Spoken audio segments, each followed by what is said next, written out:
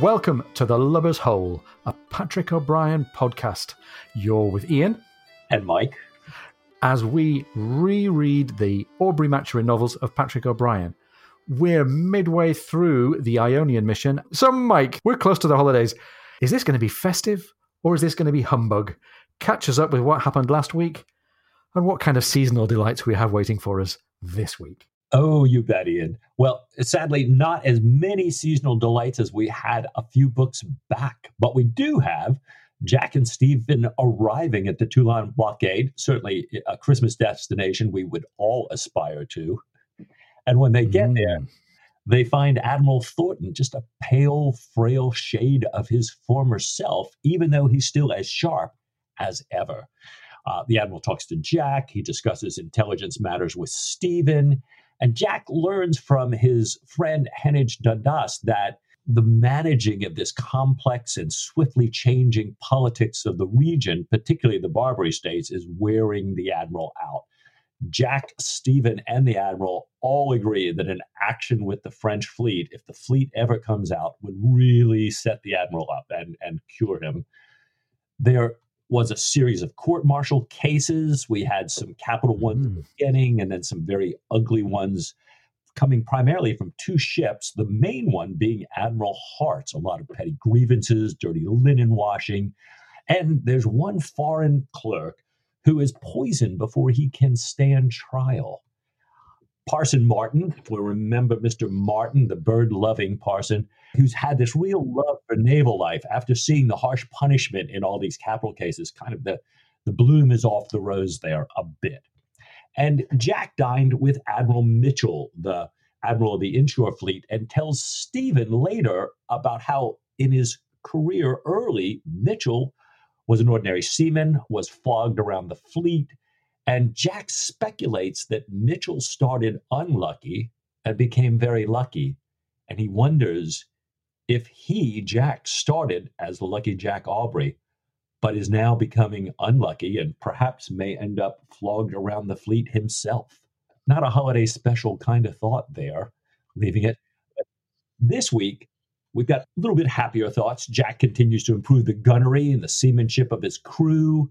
He does have a moment of introspection about infidelity. We hear a sermon tied to lust, always a Christmas special in the churches. And there is music all around the ship and a whole host of quail. So I think quail are sort of sometimes a bit of a Christmas bird. I'm sure there's a carol in there somewhere. And Lieutenant Summers continues to demonstrate his character or lack thereof. And we have one, maybe two surprise characters, dear old friends, show up depending on how far we get today. Oh, fantastic. I'm feeling festive already, Mike. There you go. It being this time of the year, the weather isn't great, is it? There's a storm as Mitchell heads back to the inshore squadron. This storm is described as a shrieking 9-day mistral. It blows the fleet halfway over to Minorca. It says the storm did almost as much damage as a minor action. So this gets everybody's hatches battened down, and I think even without the storm, Jack's social life as we head into Chapter 5 is pretty much limited to his own ship. Admiral Thornton's not a fan of entertaining himself, the captain of the fleet, not a fan of officers visiting between ships, and Rear Admiral Hart, we learn, did entertain but didn't invite Jack, and nor did other captains who knew about the bad blood between Hart and Aubrey. So, Mike, Jack is left with just a couple of his friends. We've got Henage Dundas on HMS Excellent. We've got Lord Garron on HMS Boyne, are the only ones who can afford to disregard the ill will of Admiral Hart and invite Jack to dine. And of course, luckily, our Jack also has his Stephen. Yes, yeah. What a gift to him. Well, Jack has got his officers are running the ship itself, so he's busying himself improving the ship's gunnery and their seamanship. He's taken to running drills where he's essentially doing what's the best of the other ships in the blockade squadron, and then trying to get his men to beat their records and shifting sails and taking in reefs. And all the drilling, O'Brian writes, builds some resentment against Jack during the day. But every evening, he says, something like benevolence returned as the crew gathers for dancing on the forecastle and listening to the band.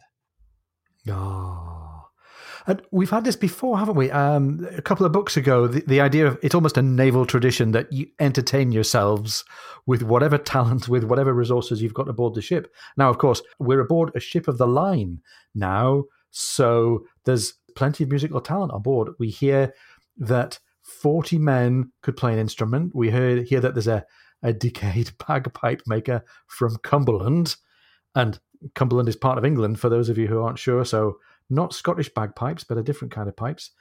This helped remedy the lack of instruments. So the band's waiting. They're waiting on an order of sheet music, and I suspect also an order of instruments that Jack has made. Right. What they do find out is that there are plenty of men aboard who can sing. And we have Mr. Martin the parson, who's staying aboard the Worcester, waiting for the Berwick that he's destined to join, whose captain is dallying ashore. Mr. Martin's staying aboard the Worcester, and being a parson and having a bit of a musical ear, he's encouraging the choir to attempt an oratorio. We discover a little low-key musical reference for us here for the whole ship's company. The 5 young, toothless new men aboard were also word perfect in Handel's Messiah.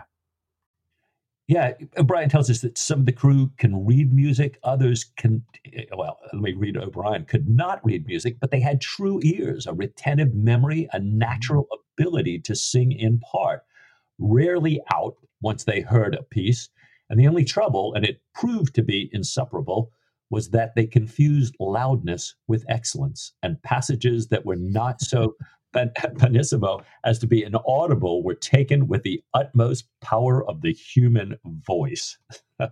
We've got them blasting out, and even O'Brien tells us that Jack joins him with this powerful bass for the Hallelujah chorus, and it lifts Jack's heart high. It's a really great image, isn't it? And Mike, there's a bit of a story here, I think, about the connection of oratorios and Handel and 19th century British musical culture. So, first of all, the British got all gooey and crazy about oratorios in the 19th century, maybe strictly speaking a little after this. I think when Felix Mendelssohn arrived basically to stay and live in London and introduced British society to the works of Bach and Handel and started composing his oratorios, the whole of civilized society in Britain went oratorio crazy. In genteel cities, in northern working class industrial towns, everywhere there were choirs. And I think O'Brien's really hit the nail on the head here. This is the kind of thing that 19th century Brits really loved. The other thing is, for reasons that I think are a bit obscure, the Hallelujah chorus has a special place in the heart of Brits. So if you go nowadays to a performance of the Hallelujah chorus and the audience are of a certain age, you will find that the audience stands up for the Hallelujah chorus. And I remember this happened on my honeymoon. I was in Edinburgh with my bride. We went to a performance of the Hallelujah chorus in a big Methodist hall in Edinburgh, and the audience stood up. It's a tradition here as well. Yeah, every time. Oh, is it as well? Oh, fantastic. Wow. And I don't know why it's not got any association with the state or royalty or anything for us, and clearly it won't have for Americans, but we just seem to love it. Well, we hear that most of Jack's musical pleasure comes as he and Stephen play their way through Scarlatti, Hummel, Cherubini, and the pieces Jack had brought from London Bach's Young Man. They finish one, and Stephen notes that the ship appears to have turned around while he was trying to play.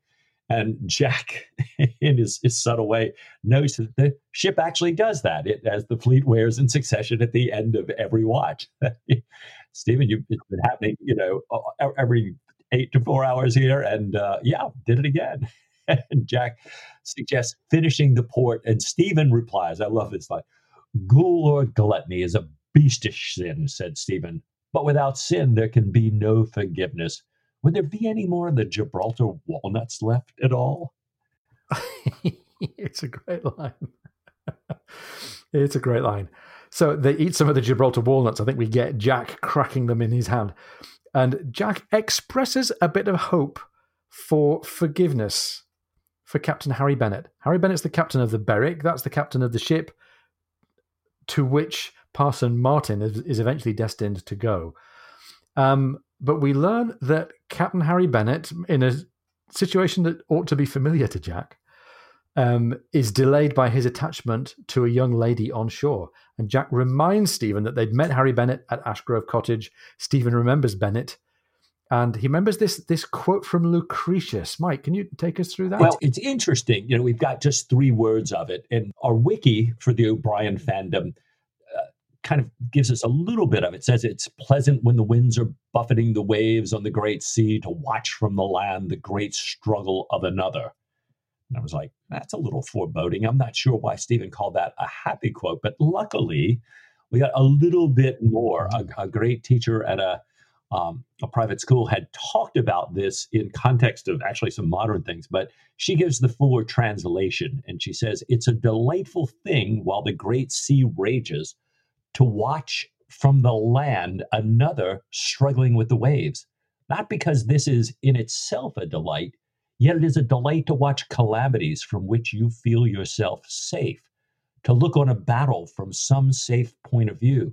But nothing is more delightful than from some serene stronghold of knowledge to look down upon the wanderings and errors of other men and their efforts after mere wealth and power, rather than knowledge and a quiet mind.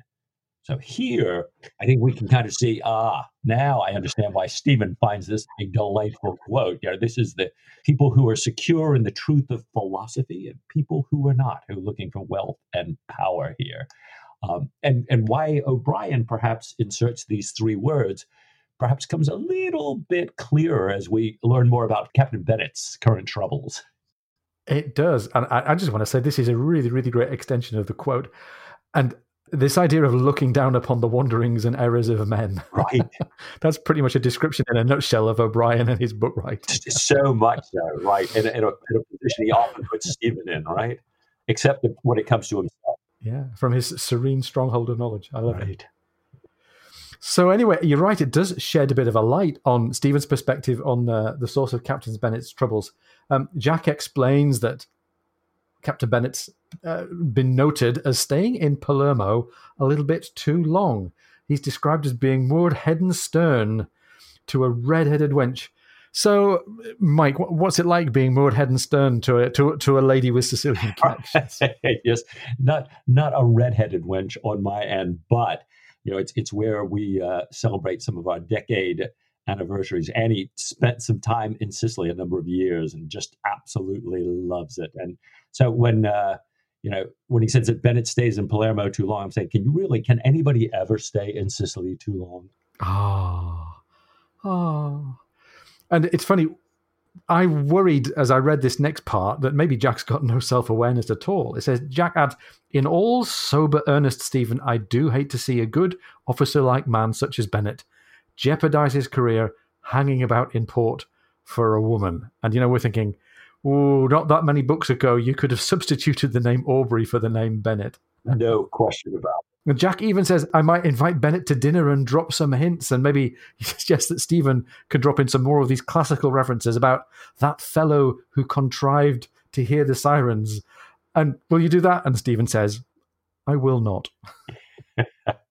And Jack, I'm with you. I'm thinking, has Jack got absolutely zero self-awareness? But it appears that he does. O'Brien writes, no, I suppose not, said Jack. It is a most infernally delicate thing to take notice of, even to a man you know very well. He thought of the time when he and Stephen had competed for Diana's quite unpredictable favors. He had behaved much as Harry Bennett was behaving now, and he had savagely resisted anything in the way of tactful hints on the part of his friends. It's interesting, as he's thinking about this, he looks over at the dressing case that Diana had given Stephen, and that they're now using really as a polished music stand with all these candles and gold and gleaming wood, what Jack calls an unearthly radiance. It says, still, he said, I do hope he comes in tomorrow. Psalms may dull the admiral's edge. So he's hoping that with Thornton being a little bit of a blue light admiral, if Bennett comes in on a Sunday, maybe the admiral's not going to take him completely to pieces here. It's a great bit of compassion. And we've talked as the story has wound on about how we want to hear, or we're hoping to hear, a bit of redemption for Jack, and for Jack to get a bit of his mojo back. And I think, Mike, part of Jack's mojo is his connection with other people in the service and his friends like Dundas and also like Bennett. So this is a little hint that Jack is on the mend. Now, the wind is bringing up the Berwick. The Berwick is bringing the possibility of a little bit of a confrontation for Captain Bennett. But the Berwick's also bringing a wind that brings with it a large flock of migrating quail. These quail flying overhead the fleet have been struck by a headwind after flying all night, and they drop to the deck of the Worcester exhausted. And we get this very bizarre scene with members of the crew scrambling to pick up these quails. And I think, first of all, I'm thinking they're scrambling to pick them up because they're trying to make the ship look spick and span and tidy for inspection. I think there's also an element of gluttony and gule about this because they're thinking, oh, there's some good eating on a quail. And Martin is horrified. So he scrambles to protect the quails from the men, at least those men who aren't busy getting ready for inspection. And Martin seeks Stephen out and asks to invoke Jack's protection of the quails. And as the ship beats to divisions, bringing the quail gathering to a stop, we get this great scene of Jack removing a quail from his epaulette with great composure. To start the inspection, it says, through the steady, gentle fall of exhausted birds. Now, Mike, this seemed to me to be really bizarre. This quail thing, I'm thinking it must be some combination of either, first of all, an actual incident that O'Brien read about on a ship, or some kind of metaphysical symbolism, or an allusion or a quotation, or just Patrick O'Brien messing with us. So I'm going to hold off for a second because I think there may be an allusion coming, but I'm going to say I spot a connection, right? I spot a connection with our favorite sci-fi series, which is Star Trek. And I spot a connection that some of our listeners might remember. There's an episode of Star Trek called The Trouble with Tribbles. We're going to post a little clip out on our social media. The Trouble with Tribbles, written in 1967, with these cute, fluffy creatures landing all over the Starship Enterprise, including on the bridge. It says in the Wikipedia article that this Star Trek episode with the cute furry creatures was originally seen by the writer and the producer as trite, shtick, and hokey. And to be honest, that's what I first thought when I read about these quails. But then they rewrote the story, and actually, in the end, it ended up having some comedy value and some character value and a bit of an ecological message as well. So, Mike, what might be the real message behind the quail episode? Well, it's funny. And when I first read this, the thing that came to mind for me was the biblical story of the Israelites in the desert with Moses. And I thought, but why is he using that here? Is it maybe about greed and about Bennett and what people want? But I thought, I don't know. It's a little bit of an obscure reference, but we'll stick a pin in that one, right? Yeah, okay. So Jack's going to continue the inspection.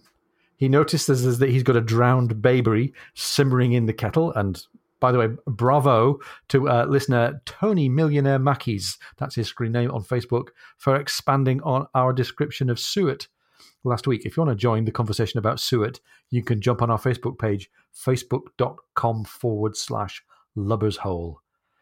And the inspection reaches the sick bay, and Stephen warns Jack that the quail may be poison. And Jack passes this message on to Pullings and says, stop the men from eating them. And now we get Mr. Martin coming up with a sermon and reading his text. So tell us about the text here, Mike. Yeah, this is great. So I'm sitting there reading this and then thinking, well, maybe that's the reference. And then sure enough, that's exactly where Martin goes to the book of Numbers, chapter 11, verses 31 through 34. And he has church rigged. All these hundreds of men are sitting around, and Martin reads out in a strong voice. And there went forth a wind from the Lord and brought quails from the sea and let them fall by the camp, as it were a day's journey on this side, and as it were a day's journey on the other side round the camp, and as it were 2 cubits high upon the face of the earth. So 2 miles around, 2 cubits would be about 3 feet high. You know, whether they're flying 3 feet high or whether they're actually 3 feet high's worth of quail, there's an incredible number of quails. And the people stood up all that day and all that night and all the next day, and they gathered the quails. And he that gathered least gathered 10 homers. A homer's essentially about what a donkey could carry on its back. So they spread them all abroad for themselves around the camp. So that they're spreading them out, drying them out to preserve them. And then it gets very dark. And while the flesh was yet between their teeth, so they've just taken their first bite of it, or about to, ere it was chewed, the wrath of the Lord was kindled against the people, and the Lord smote the people with a very great plague.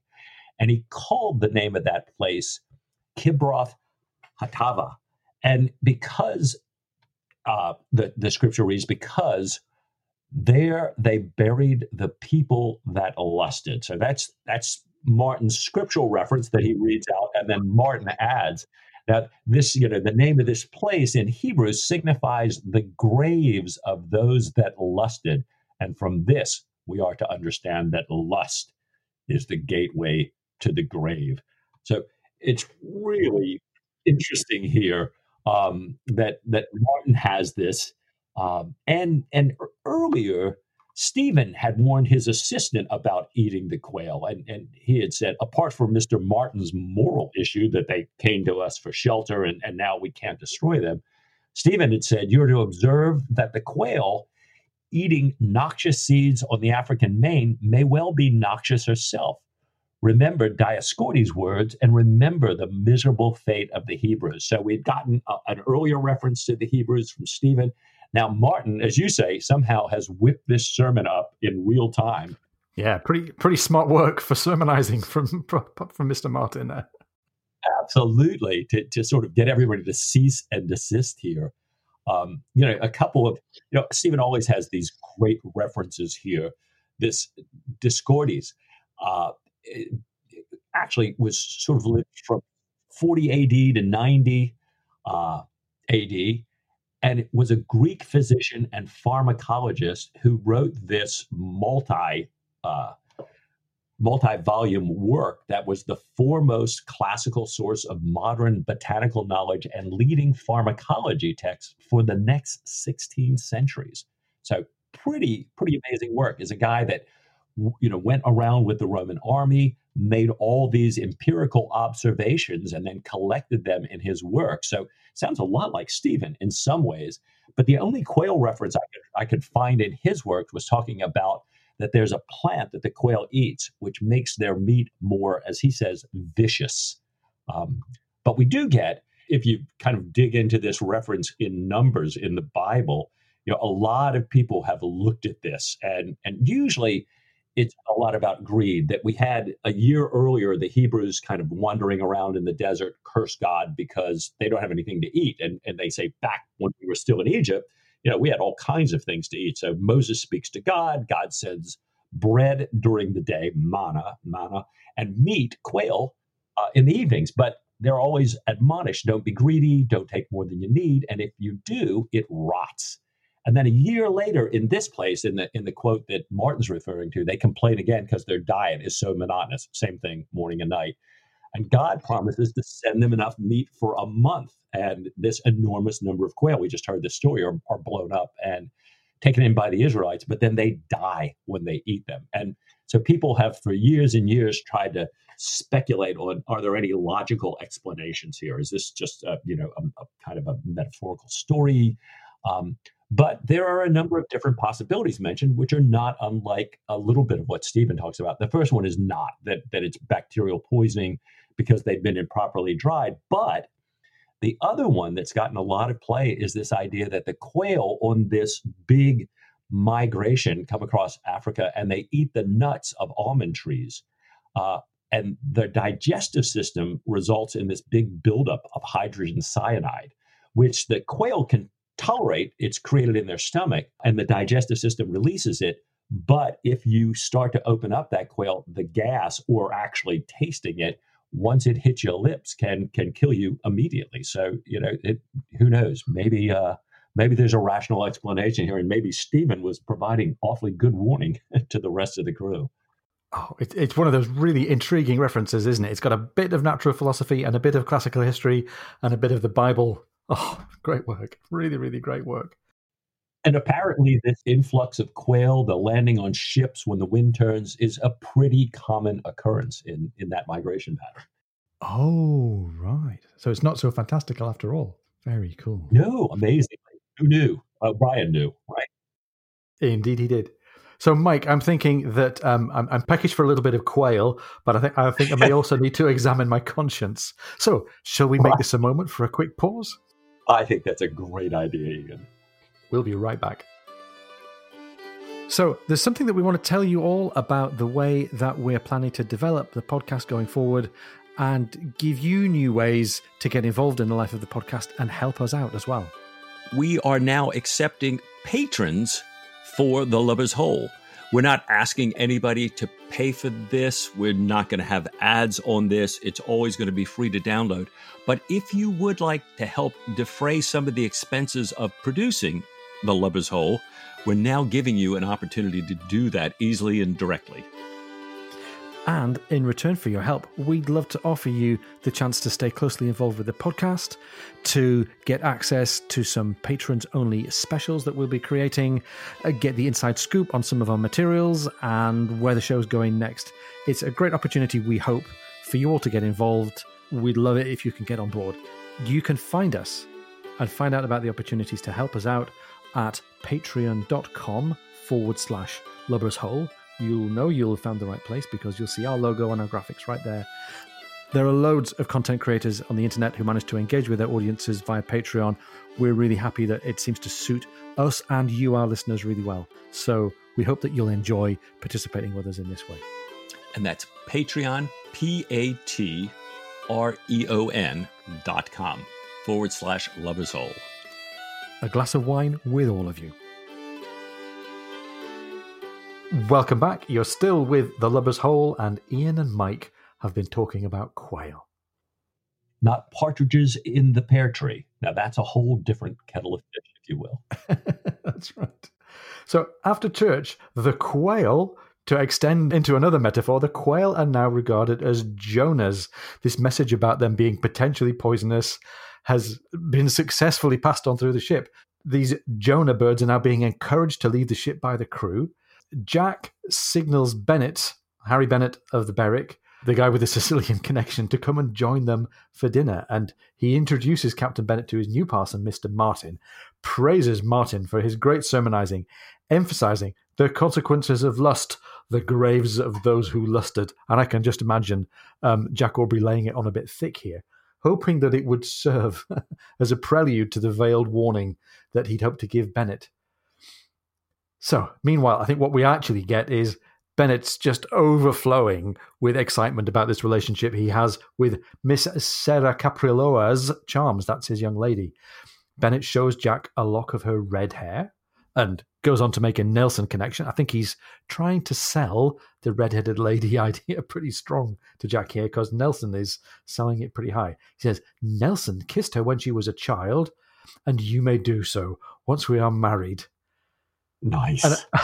And I think great work by Harry Bennett. It's probably just about saved him from a really, really heavy-footed, ham-fisted intervention by Jack. But I think it's left Jack with pause for thought. Jack, we learn, has a hard time sleeping at that night. That's really unusual for Jack unless he's thinking about legal problems. Jack reflects, "It is a very great while since I kissed anyone," he said, as he heard 3 bells strike in the middle watch and the discreet cry of the nearer lookouts, "Life buoy, starboard quarterdeck, starboard gangway. And it will be even longer before I do so again. There is no duller life on earth than a blockade." They're sailing back and forth in this endless blockade, always looking, never seeing anything but sea and sky. We see no enemy. We see no resupply ships. We come rain, which stops the dancing, drops the morale aboard the ship. O'Brien says it drops the morale half a tone, and it builds this sense of monotony. And I think that monotony is leading the officers to drink, and none more so than Lieutenant Summers, who's got his own private store. Yeah. This is, Summers. We've had these hints into Summers' character, and now Summers has the watch. And the usual order to wear at the end of a watch is changed at the last minute to an order to tack together. Jack's below. Summers is on deck. He has the watch, as I said. And Jack hears this incredible chaos on deck. He runs up, finds that the Worcester has missed stays and is about to run into the Pompey. Jack takes command. He avoids the collision as O'Brien writes, Summers stared bemused. Jack asked him how this lubberly state of affairs came about, and Summers just nonchalantly says anyone can miss stays, but he's got this very thick, heavy voice. Clear he's been drinking. And then Jack explains exactly what happens. He says that Summers has been handling the ship like a cutter, not like the dull sailing ship of the line. And it's a difference that he's explained to Summers many times before. He dresses Summers now pretty strongly, and Summers doesn't have the reaction that I think most officers would. No, Summers really loses his you-know-what here. Clearly, there's this bubbling resentment on Summers' part for Jack, and also fueled by really way too much liquor. And Summers cries out. Remember, this is on deck in view and in earshot of the whole crew. Always finding fault with me. Whatever I do is wrong, cried Summers, suddenly very pale, and then breaking out still louder. Tyranny and oppression, that's what it is. Damn your blood. I'll show you who I am. And his hand moved towards a belaying pin in the fife rail, but at the same moment, Mowat gripped his arm, and in the stunned silence, Jack said, Mr. Pullings, order Mr. Summers to leave the deck. Wow. Wow, indeed. Holy smokes. Now, this sounds like not one of those petty court-martial cases that we heard earlier, but this sounds like the real deal here. Yeah, this is... You talked about Jack and his compassion and Jack kind of in his redemption, but Jack doesn't do any of that, right? Mm-mm. No, he says Summers is going to have to leave. He may invalid, he may exchange, he may do anything he likes, but he will never serve under me. And on the one hand, this is career death in many respects for Summers, at least it could be. And I think that this has the feeling for Jack that he's kept his cool and he saved Summers from himself, and he's going to take care of the problem. He's got all the reason that he needs to take care of the problem. But the crew is a bit surprised. They wonder at this absence of a full-blown punishment, and they keep talking about it. Even after the shipment of instruments is received from Valletta and the oratorio starts to take on its full dimensions, they're still talking after the ship changes from serving wine to grog. And we see more of this fighting. We see more disobedience. It says disobedience, ineptitude, accidents, naval crime, and naval punishment. And Mike, I don't know about you. I felt like this is a little bit of a disappointing moment for Jack. Summers writes a letter of apology, asks Stephen, of all people, to intercede and promises to leave the service if Jack will overlook the incident. But once he realizes Summers, won't be court-martialed, he takes offense. He says that neither he nor his father or the sway of his family in Parliament will allow Jack to slight him with impunity. He starts to make dark hints that he might call Jack out and challenge him to a duel. And not very many people are going to listen to him. And he arranges an exchange. Rather than leaving the service, he arranges an exchange with Mr. Rowan of the Colossus. And I see, Mike, here, there's a little bit of an erosion of Jack's dignity. Maybe even you might say Jack's masculinity and authority. Maybe apparently from Jack's inaction. His composure and his compassion have made him fall perhaps on the side of letting Summers get away with this a little bit. And some of the crew members were disappointed at not being able to stand up for Jack at a court-martial, and they all kind of rehearse and practice and polish their lines that they wish they could deliver in a court-martial, exaggerating their support for Jack, of course. But I think I was with the crew here. I felt a bit sold short by Summers getting off with this ending here. No, I agree. I really, we've had so many hints about Summers, and especially to take it this far and not see anything happen. I was really a bit at a loss here. Yeah. So they're waiting for the oratorio. They've only got their upcoming Hamlet production to break their monotony, and we know what Hamlet symbolizes in terms of relationships gone sour and madness and stuff. Young Mr. Calby is going to play Polonius, which is hilarious. And Stephen finds Jack, Pullings, Mowat, and Bondon all together beaming on deck. They've asked Stephen to come on deck so that he can be shown something.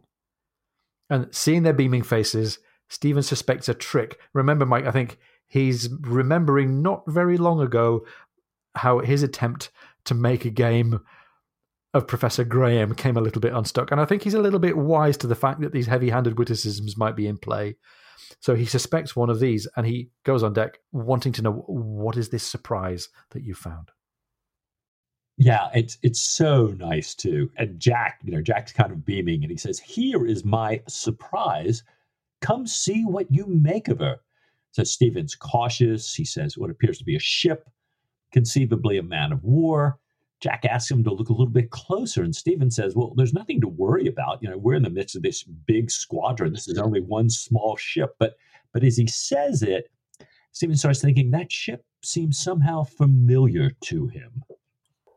"Stephen," said Jack, in a low, happy tone, "she is our dear surprise."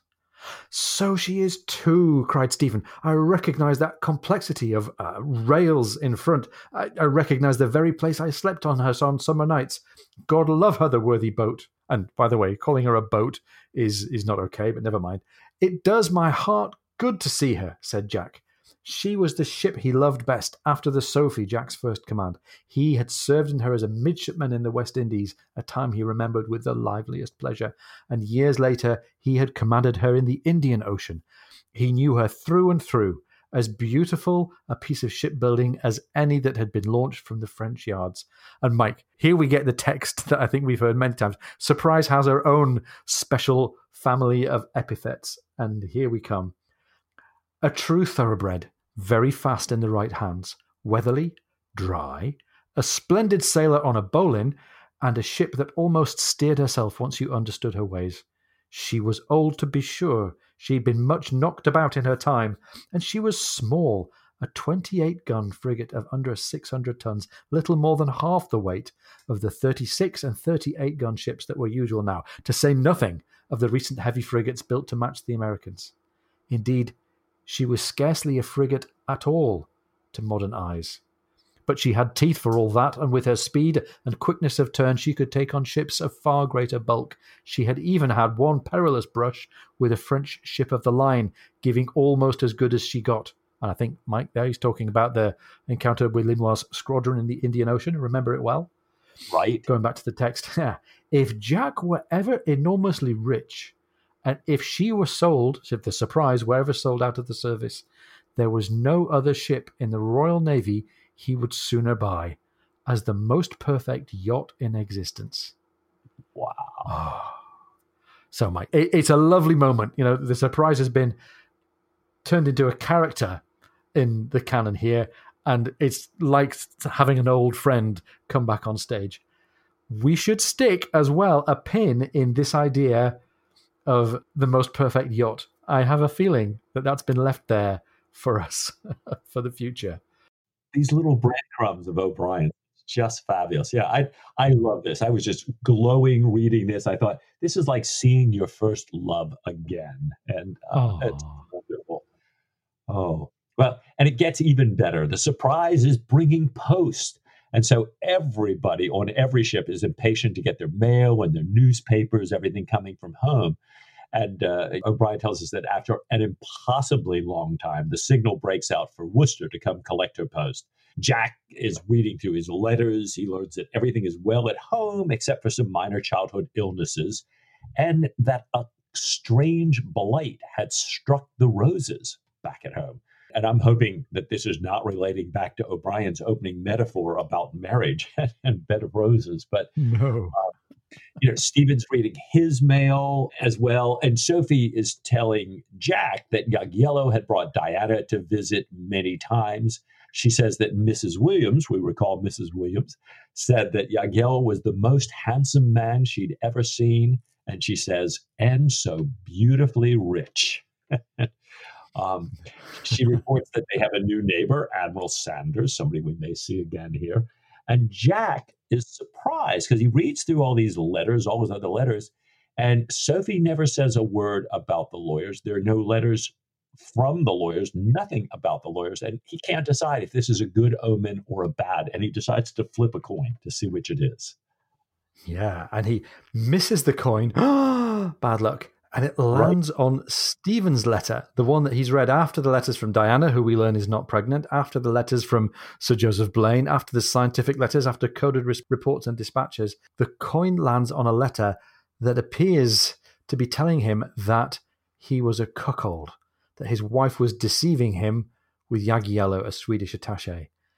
And Mike, it's a little bit strange. First of all, I read that and think, oh, here we go. This is the old Diana story again. But Stephen's okay with it. He's trying to break the code of the writer's identity. The text says, the letter and the puzzle amused him. The malignancy and its transparent covering of righteous indignation were perfect of their kind, and but for his ingrained sense of secrecy, he would have shown it to Jack. In the event, he did no more than return the guinea with a private smile. And I think he notices some things about the handwriting, some things about the spelling of Stephen Maturin's name that suggest that the writer is French. And Stephen is straight away willing to see this as mischief-making on the part of some French spy. So, okay, Stephen, good. Right.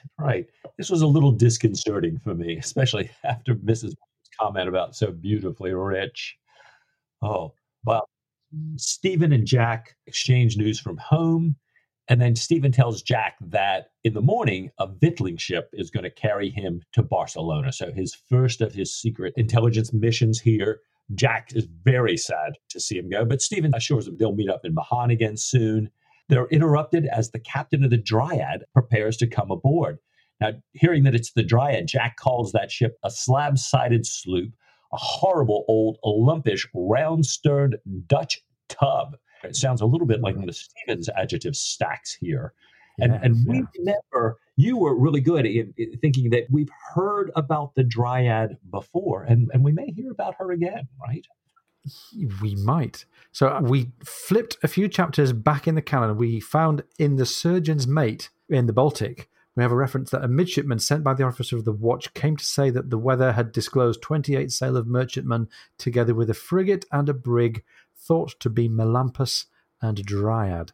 So these two ships have been within hail of each other before, but Dryad's only a brig, it's not going to be a big deal, and she's clearly not the most beautiful ship in the world. So...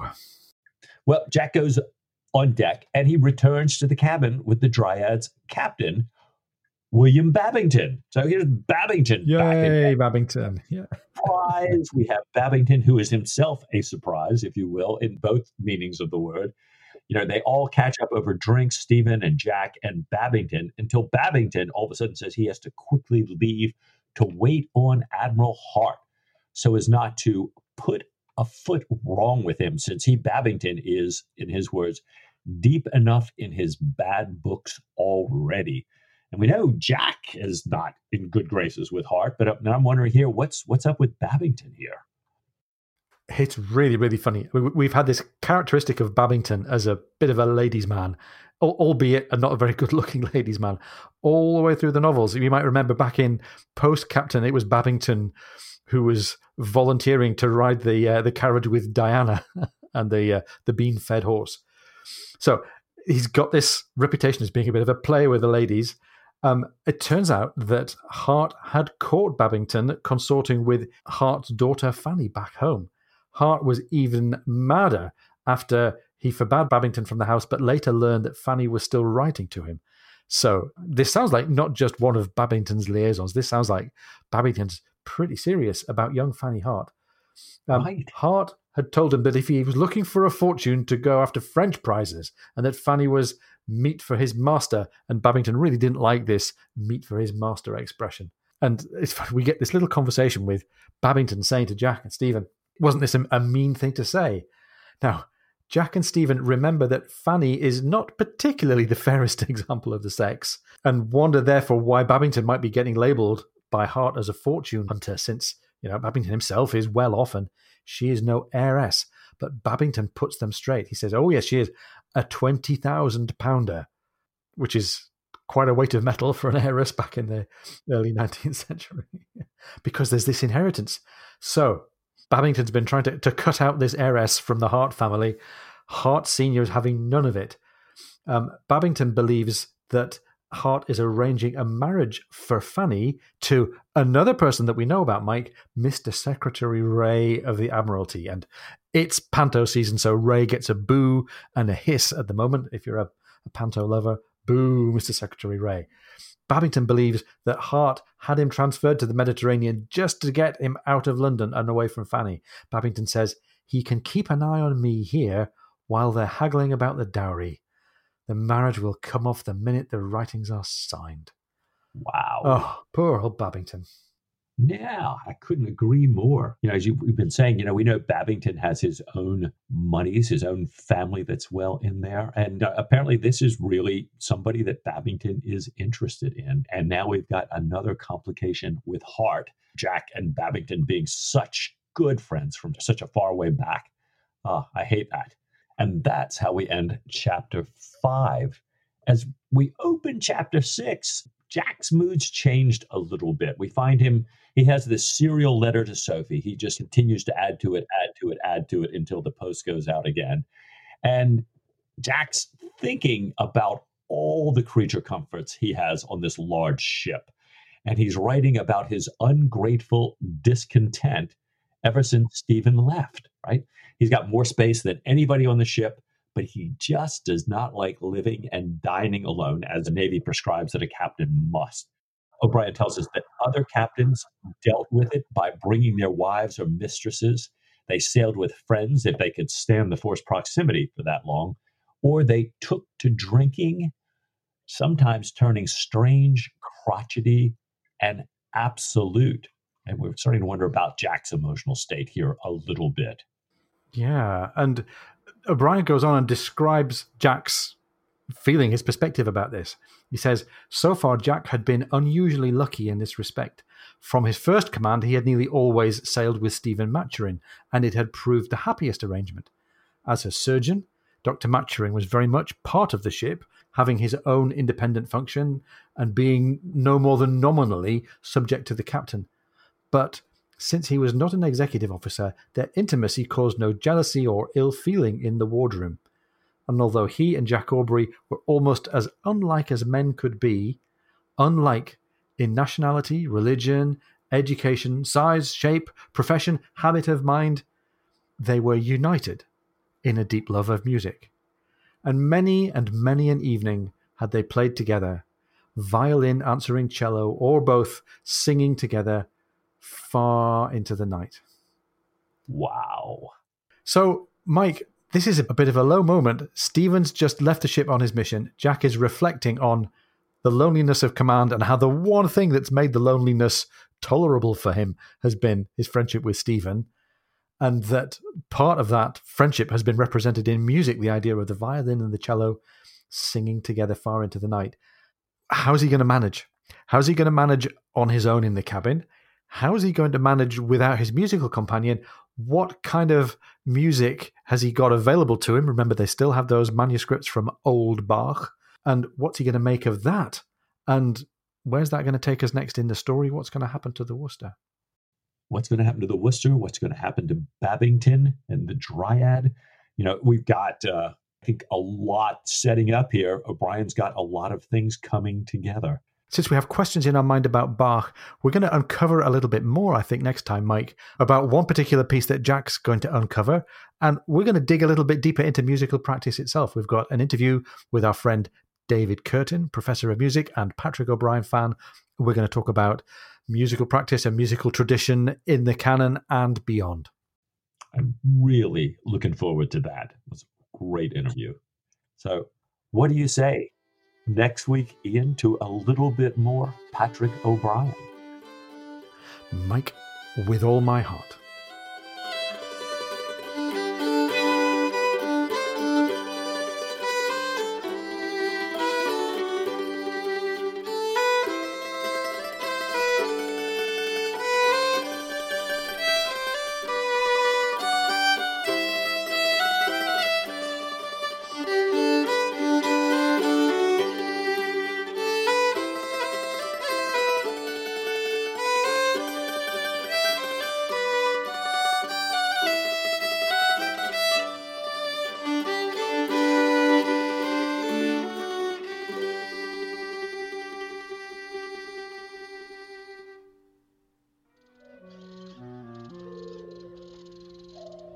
They seem to be gorged. Gorged? On my grain? Kirk, I am going to hold you responsible. There must be thousands of them. Hundreds of thousands. 1,771,561.